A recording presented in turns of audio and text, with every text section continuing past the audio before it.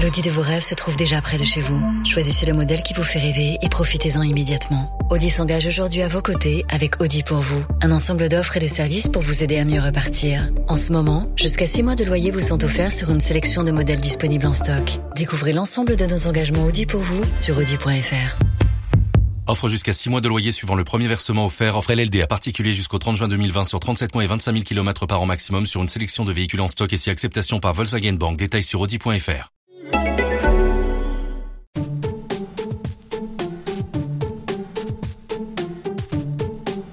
Welcome to this episode of TES Pedagogy. Project-based learning is increasingly a divisive topic in UK education, and internationally it also seems to split opinion. Is it an effective way of creating engaged, independent learners, or an inefficient approach that leaves room for students to get lost in the learning process? To help answer these questions and more, John Severs spoke over the phone to Professor Pam Grossman, Dean of the Graduate School of Education at the University of Pennsylvania and former high school English teacher. Pam, hello. Hello. Thank you for inviting me. No, we should have a lively discussion, I think. So I guess the first question when we're talking about project-based learning is, are we all talking about the same thing when we're talking about project-based learning, be that in academia, in schools, and across different countries? Are we all on the same page, as it were? No, not necessarily. So there are a wide set of definitions around project-based learning, and there's also problem-based learning that gets thrown in there as well. And so it's a wide net that captures a lot of different approaches to teaching. Part of the effort in the States over the last couple of years has actually been to agree on a definition of project-based learning and to put out some expectations for what high-quality project-based learning looks like. In fact, to respond to that kind of vagueness around the definition. Do they go? I mean, in the US, you got high tech high. You've got expeditionary learning schools. You've got quite a lot of high profile schools that are, talking about project based learning. But obviously, they call it expeditionary learning, or they can call it problem based learning. Are even those schools aligned in how they're sort of enacting it? Actually, that's the very thing that we've been researching over the last couple of years. And I do think that in the U.S., we're on the opposite end of the pendulum swing than you are. There's a swing away from direct instruction back towards more student-centered instruction and towards project-based learning. So there's a lot of interest right now in project-based learning. In Philadelphia, for example, we have a whole innovation zone of schools that are experimenting with different versions of project-based learning, from the Science Leadership Academy, which has well-established approaches towards project-based learning, and the Workshop School that has all of the kids engaged in projects from their freshman year on. So there's quite a resurgence here in addition to high-tech high and expeditionary learning. I think part of what we've been trying to do is to get a better handle on how do we define high-quality project-based learning, and what is it that teachers have to know and be able to do in order to enact that vision at high quality. I think that's an interesting point, isn't it? Because the perception of critics is that project-based learning involves discovery learning, i.e. the teachers, the sitting by the sideline and the kids are discovering knowledge for themselves, and it's all very hands-off. And from my understanding, I don't know how your research is going through the definition of it, but the teacher is very much an active part of project-based learning when it's done well. Oh, absolutely. In fact, project-based learning is even more difficult for teachers, I think, than direct instruction, because there is so much that you're monitoring. So part of what we've been doing here at Penn GSE is to identify a set of core practices for project-based learning, learning from expert practitioners and people who've done research in this area. What are the additional things teachers need to be able to do in order to enact project-based learning at high level? Just as one example, creating collaborative groups, helping groups monitor themselves, helping students develop agency over their own learning, monitoring, the individual projects as well as the collective work. There's a huge amount of work involved in project-based learning. And in fact, that's my understanding of why we get excited about project-based learning and then we critique it because we say students don't learn enough is because we never invest sufficiently in developing teachers' skills and knowledge in that area. So when you're looking for a definition, are we talking it takes a whole paper to explain what it is, or is it easier? Is it possible to explain what project-based learning is in a couple of sentences? I think it's possible to describe it in a couple of sentences. And as I mentioned, there's been an effort here to begin to get a consensus about what that might look like. I think a good definition might be that students work on projects that are designed by the teacher to extend their learning around of either a single content area or multiple content areas. Generally, that is a real-world problem or issue that they're tackling that they feel some sense of ownership around. So there's a sense of authenticity around the learning, and that they demonstrate their knowledge in that area through the project. So the project becomes both a way of learning, but also the assessment of that learning. And I think that's very succinct, and I think it's probably the most succinct explanation I've heard of it. Does by content, do you mean sort of subject-based? So this is usually a cross-curricular approach to teaching? Actually, I would say it's both. I think sometimes it's cross-curricular, and most often at the elementary levels or the primary levels, it's cross-curricular. At the high school level, it could be within a single subject. So we've seen wonderful project-based learning that takes place in a math class that has students construct bridges, for example, or develop ways of representing a calculus equation that are just within a single subject area. So it's not necessarily, I think that's one of the assumptions about project-based learning that isn't necessarily true, is that it's always interdisciplinary. And is there another assumption, I guess, that there's no knowledge transfer from teacher to student? It's the student discovering knowledge. In actual fact, is that true? Does the teacher have to impart knowledge as part of the project-based learning approach?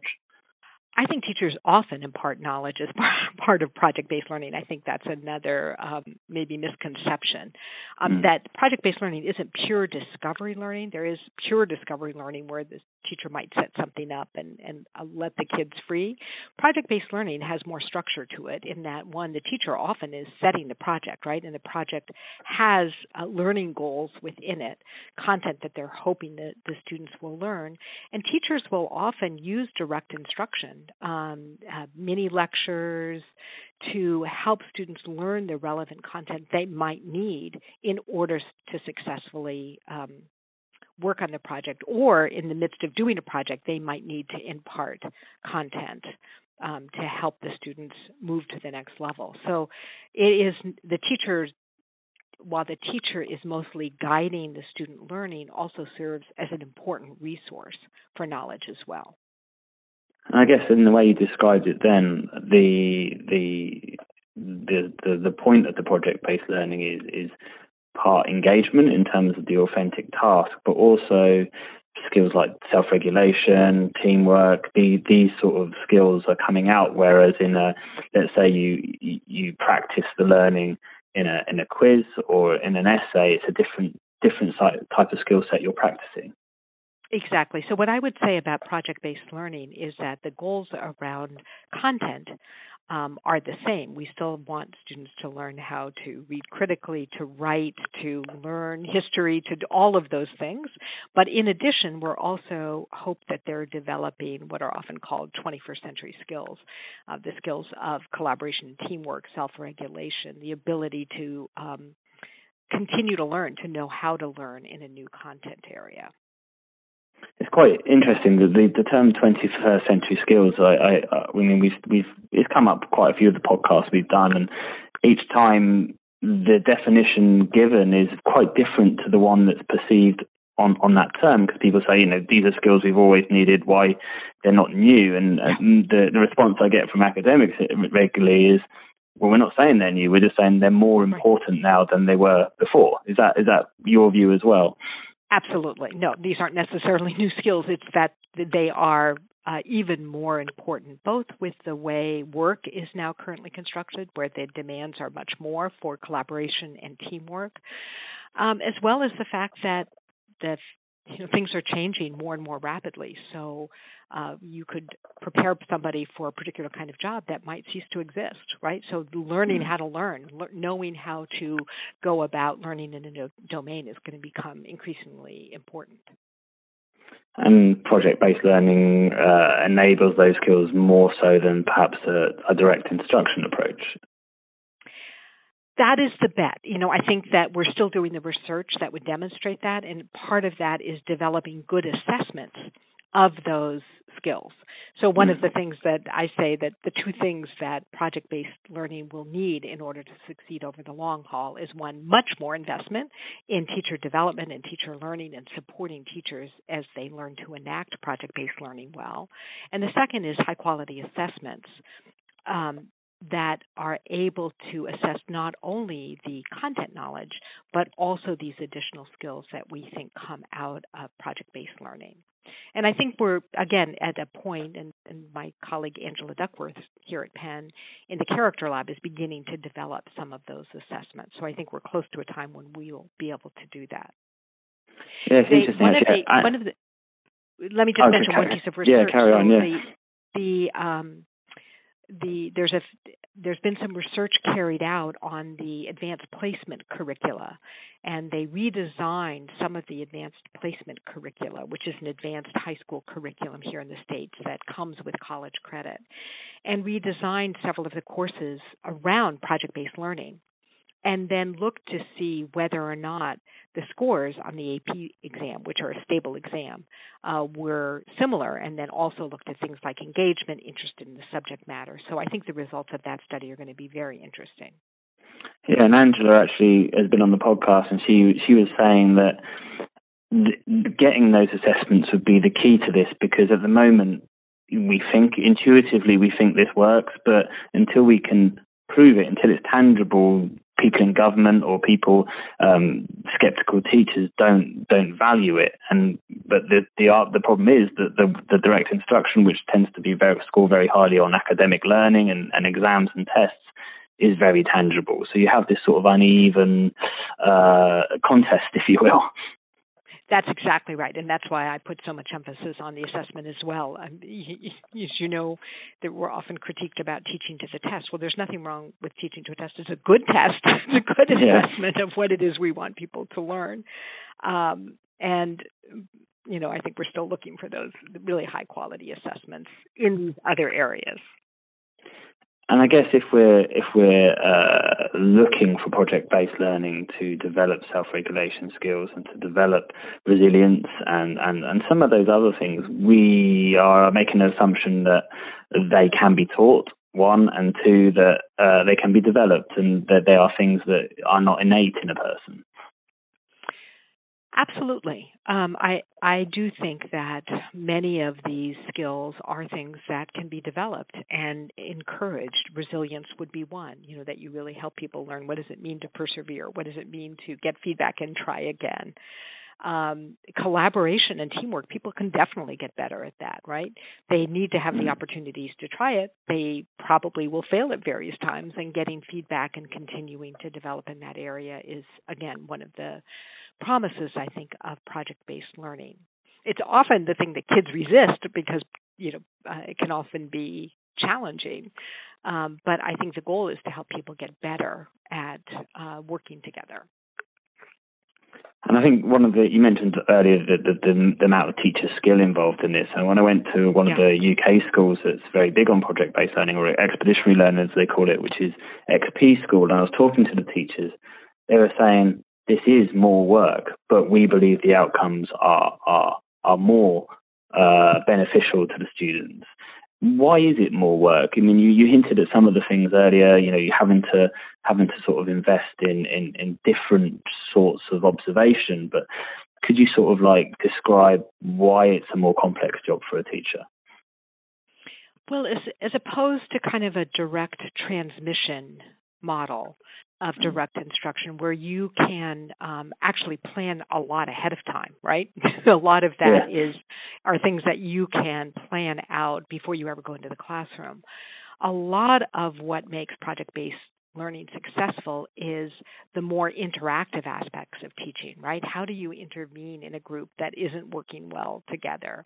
How do you help somebody who's struggling around the next stage of a project figure out for themselves, not to do it for them, but figure out for themselves what this next step might be? You're constantly having to assess where both individuals and groups are. In classrooms that can often be quite crowded, so you need to develop systems of how you assess that. Classrooms in many ways are designed to keep students docile, right? Yeah. And what we're trying to encourage is autonomy and agency. So how do you, again, develop that in students, particularly if that's not something that schools are well designed to promote? So I think there's a whole range of, again, we've divided these core practices of teaching into different domains that have to do with, for example, issues of authenticity, issues around content learning. Again, the transmission of content learning through direct instruction is fairly straightforward. In project-based learning, you've really got to be tracking. You may have designed a project for certain learning goals, but you've got to watch throughout its evolution that the students are having those opportunities to learn the content. So I think it's quite a bit more work. I think it is very satisfying for teachers when they learn how to do it well, because you see that excitement, you see the student agency, you are constantly amazed what the students are able to do. So I think it's for the teachers who have committed to it and are doing it. I think it also works for teacher engagement because it allows them to really, I think, see in many ways the excitement of their students. Do you find when you're talking to the teachers as part of your research that are doing this, do they ever talk about behaviour being a bigger challenge in this method of learning? Because it's, as you say, it's sort of non-standard, because it's not kids all concentrating on the teacher. Do they talk about whether the behaviour is more challenging or whether it requires more investment at the start, or is it never really mentioned? Oh, no, it is definitely mentioned. And I think that one of the most important things about project-based learning is developing a classroom community. And so the amount of time, again, teachers need to spend at the beginning of the year really developing the norms and routines that will support this kind of group work and independent work and moving back and forth between different activity structures is critical. And in fact, in our professional development that we provide around project-based learning, the first part is all around developing that classroom culture that will support project-based learning. Because if you don't have that at the beginning, then it's a challenge. And I think that's often what, if teachers haven't invested in that front end of developing those norms, of developing a classroom culture and community that supports this kind of teaching, then it can be hard going. Do you also have to invest in that early stage in teaching kids how to be in a team? So before you let them loose, for example, on a project, is there a lot of metacognitive skills that need to be addressed first before you go into that? I think they're definitely addressed. As you know, even in the context of the first project, of again weaving those skills of collaboration and teamwork and teaching towards some of those. And there was a lot of work on group work in the 70s and 80s that's very relevant for project-based learning. And again, there was good research that showed that group work was actually very effective in supporting student learning and supporting student engagement. So it's incorporating much of that into PBL classrooms. You mentioned that it's in elementary schools and high schools. If it starts early with a project-based learning approach, do the kids get sort of acclimatized to that, and is it easier than, say, trying to introduce it at high school, and where elementary school might have been slightly different? That's my best guess, is that the earlier you start, the easier it is to, again, continue and get richer and richer forms of PBL. Because the students are used to it, they have already developed some of those skills and routines and norms for working in a project-based learning classroom. So often high schools are building down into middle schools, some of the expeditionary learning schools building up so that you have a longer continuum, because it's really a dramatic break with what most classrooms look like. My own son was in a fairly radically project-based learning class in the 4th and 5th grades in his elementary school. And it was quite remarkable, but I think so much of what he learned was how to learn on his own, how to work with others, how to work on a big project that took a long time, skills that as an elementary student seemed more normal to him, right? He didn't realize how different they were than what most kids were doing. Is it quite difficult to research this in the sense that do you tend to find teachers who do project-based learning are teachers who are engaged with that method of learning? And if you took a teacher who was a fan of direct instruction, for example, would their enthusiasm and engagement and preconceptions about the approach damage your data as such in that situation? Well, it depends probably on what the research question is and what you're trying to look at, right? If you're, I think the question of how you make the shift from a successful teacher of more direct forms of teaching into project-based learning in and of itself is a really interesting and important research question. And I'm not saying that project-based learning is the only form of instruction that's successful. I actually think there are many forms of instruction done well that can be very successful for different kinds of goals. Sometimes direct instruction is a very efficient way of transmitting information. But some of those very things that make you successful in that form of teaching may be roadblocks as you try to engage in PBL. So we've heard a lot of teachers talk about how when they moved into a more project-based school, they've really had to unlearn some things about teaching and learn a very different way of interacting with students in the classroom. And is it, do you, from what you're saying there, you see project-based learning as part of a mix of instruction? Is that by the same teacher or is that in the same school? If you're a typical student going through a series of lessons, would you, does the research suggest having a bit of, a direct instruction style teacher, then going into some project-based learning and then maybe going into something? Is that beneficial? The research is silent on that question. Yeah. I think what we know is that direct instruction can be very successful for certain kinds of outcomes. Project-based learning can be also successful. Both of them can be unsuccessful, depending again on how well it's enacted, and also probably for different kinds of learners. I think the goal, however, is to help students learn in different ways and provide teachers with a variety of approaches and tools that they can use in developing a curriculum. So again, we have a huge variety in the States of schools that are entirely project-based, others that might have some teachers who are engaging in project-based learning, whereas the rest of the classrooms are not. That was the case of my son's experience. That was the teacher who was primarily doing that. So you have the whole range. The question is, how can you be successful in those different settings? And I guess when you're a researcher going into those situations, the variables just mount up. I mean, you said that project-based learning, has got some really good outcomes. Do you have to then taper that response and say, is part of the questioning process, is this better than alternative A or alternative B, or can we look at it in isolation and say, no, we are looking at just project-based learning, and for these kids it worked? Are they two different questions, I guess, is my question. Well, there was, actually I'll go back in history to when they were doing a lot of research around discovery learning, which we were talking about at the beginning.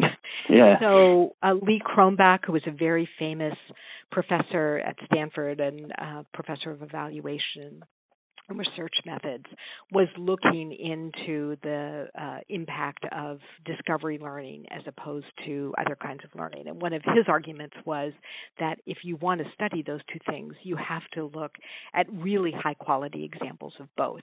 You can't compare really high-quality project-based learning to low-quality direct instruction or vice versa. He had a great analogy. He said you can't compare, if you want to compare two camels, you want to find the best, or if you want to compare camels and horses, you want to find the best example of a camel and the best example of a horse, not find, two camels and cut the hump off one of them. You really want to find the best example. And I think that's been part of the challenge is, again, finding situations where you've got high quality teaching on the same content area with similar kinds of kids, but that differ only in the mode of instruction. And that's quite tough to find, I imagine. That's what you'd need, and it's difficult to find that, in any school. Do you think that's where some of the misconceptions about project-based learning have come about? Because you have, very high-profile academics talking about direct instruction and saying, look how much better than project-based learning it is, but then we don't actually know what basis that comparison is made on. Right. And often it's not a comparison. They're comparing different kinds of studies, and there hasn't been nearly the same kind of research on project-based learning that there has been on direct instruction. Mm-hmm. And then again, the question is always good for what and for whom. Yeah. And making sure that, so direct instruction is very good for teaching basic skills. That's been a consistent finding.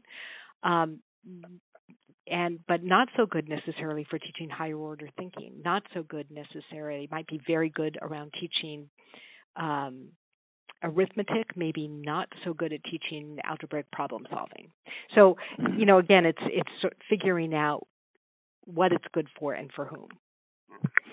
And how valid do you think is the efficiency argument? And this is quite a big issue in the UK at the moment, and saying, well, if it's too hard and it takes too long, why bother with project-based learning? We can get this all done really quickly and really efficiently with direct instruction.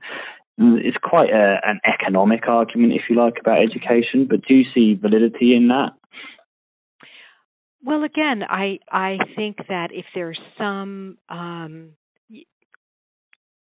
area that you want to transmit efficiently, and it's a small body of content or skills that you want somebody to learn, that is a very efficient way of teaching. And again, then I would argue for doing it as well as possible and making sure that teachers know how to do it well.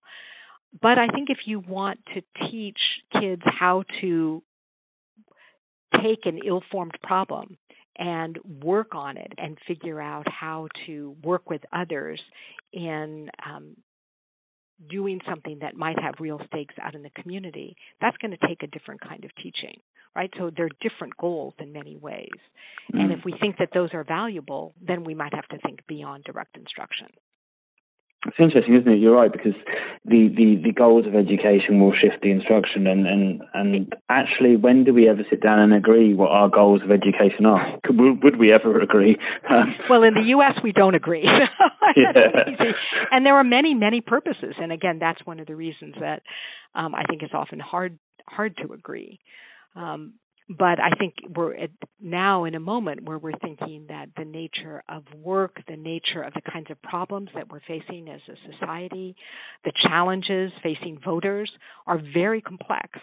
And it's going to take the ability to deal with very complex, ill-conceived problems and really think them through, really kind of try to figure out various approaches to them that are that have really raised the demands, I think, on what we expect from education. And I guess the other issue I want to talk to you about is teacher retention. And one of the things you get in the UK, we have a big retention problem in the UK, but from research I've done, I know that in the US there's a retention problem in teachers, keeping teachers as teachers, and in Australia and several other places around the world. And the big things that come out are behaviour and workload. But I wonder if actually finding your niche as a teacher, finding your method of instruction you're most comfortable in, is a big part of enjoying your job. And if we're quite mono in the way we expect teachers to teach? Is that already an issue, and will it become more of an issue? Well, I certainly think that helping teachers get better early in their career and helping them feel the rewards of teaching, which are, any teacher will tell you, are incredible when you get there, I think is really important for retention. I think the first couple of years are so difficult often, particularly if people haven't been well prepared, that, after a couple of years of struggling, they may say that's enough. But we know that it takes at least 3 years for people to develop a stable teaching repertoire. And so actually when I was still at Stanford, I started a program for early career teachers in underserved schools called the Hollyhock Fellowship, which was really aimed at teacher retention, of thinking of people who were in those years from, about year 3 to year 6, where they're at high risk of leaving. And they're in schools that really need good teachers. So how do we think about investing in the teachers to really help them develop a community, develop their own skills, be more successful, so that they'd be more likely to stay, and getting them over that hump? So far, it's been very successful at keeping people in. And I think that, again, thinking about better ways of supporting teachers, of helping them succeed, of creating more of a sense of community around the work, will do a lot to keep teachers in the profession. Do you think it has to, for your project and in general, does teaching have to be a broad church ideologically? Because, it's such a huge profession that if you're forcing teachers into a particular way of teaching, are you inevitably going to disenfranchise, I guess is the word, some of those teachers?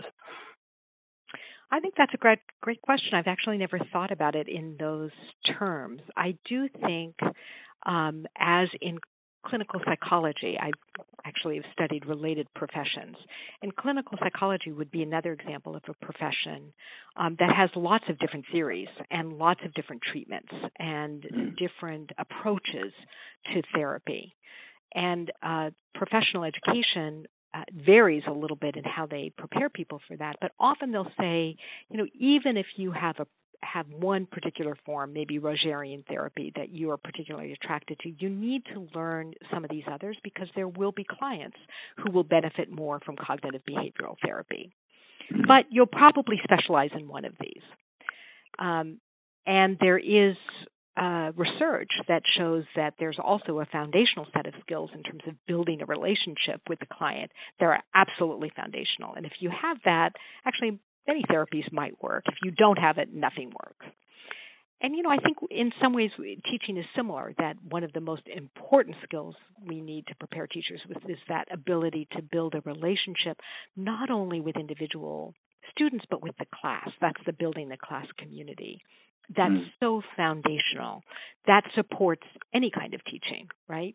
You need to have that in order to be successful. But then I think there are teachers who are very good, outstanding at project-based learning, who might not be so good or satisfied by other forms, and vice versa. Again, because we've got lots of different learners in our classrooms, I think encouraging teachers to develop a broader repertoire, even if they've specialized in one, so to say, I think is helpful. So we worked with an incredible teacher who was really very good at teaching writing, teaching reading, very good at direct instruction, but she almost never had her students talk. Okay. But the standards are now about classroom discussion, right? And our standards in the U.S., the Common Core standards, are all about classroom discussion, getting kids to engage by talking with one another. And she had to begin to stretch her repertoire to bring more student talk into the classroom. And because she had so many other skills, once she started doing that, it really took off. And it was really rewarding for her, because she got to hear all of the different student ideas that she hadn't been hearing, see the kids learn from each other as well as from her. And it was she was a very experienced teacher, but it was very rewarding for her as well to develop this new repertoire. So again, I think that while we might have teachers who are more comfortable within one mode of teaching or another, helping them stretch, helping them think about how do you build some of this into your classrooms, ultimately will serve more kids. I think that's a nice democratic way of looking at it as well. I mean, lots of teachers can end up in schools where it's very top down from the head teacher about how it should be taught, but that's a great argument for why being ideologically broad can be beneficial in so many ways, I guess. Yeah. And I guess my last question then is if teachers listen to this have never even thought about project-based learning, and they've been persuaded to give it a go, is it about that investment in the first stages of sort of metacognitive skills and building up the classroom culture, and as long as you've got those two in play, just give it a go? Well, I think it also helps to have a good project. So okay, yeah. There's lots and lots of resources online. Again, I don't think teachers have to build all of these from scratch. And I think the more high quality curriculum, high quality projects that are there, that you can build from. So again, part of the investment in project-based learning is also finding things that are authentic challenges within a community, within a school, within a city that kids can actually be contributing towards.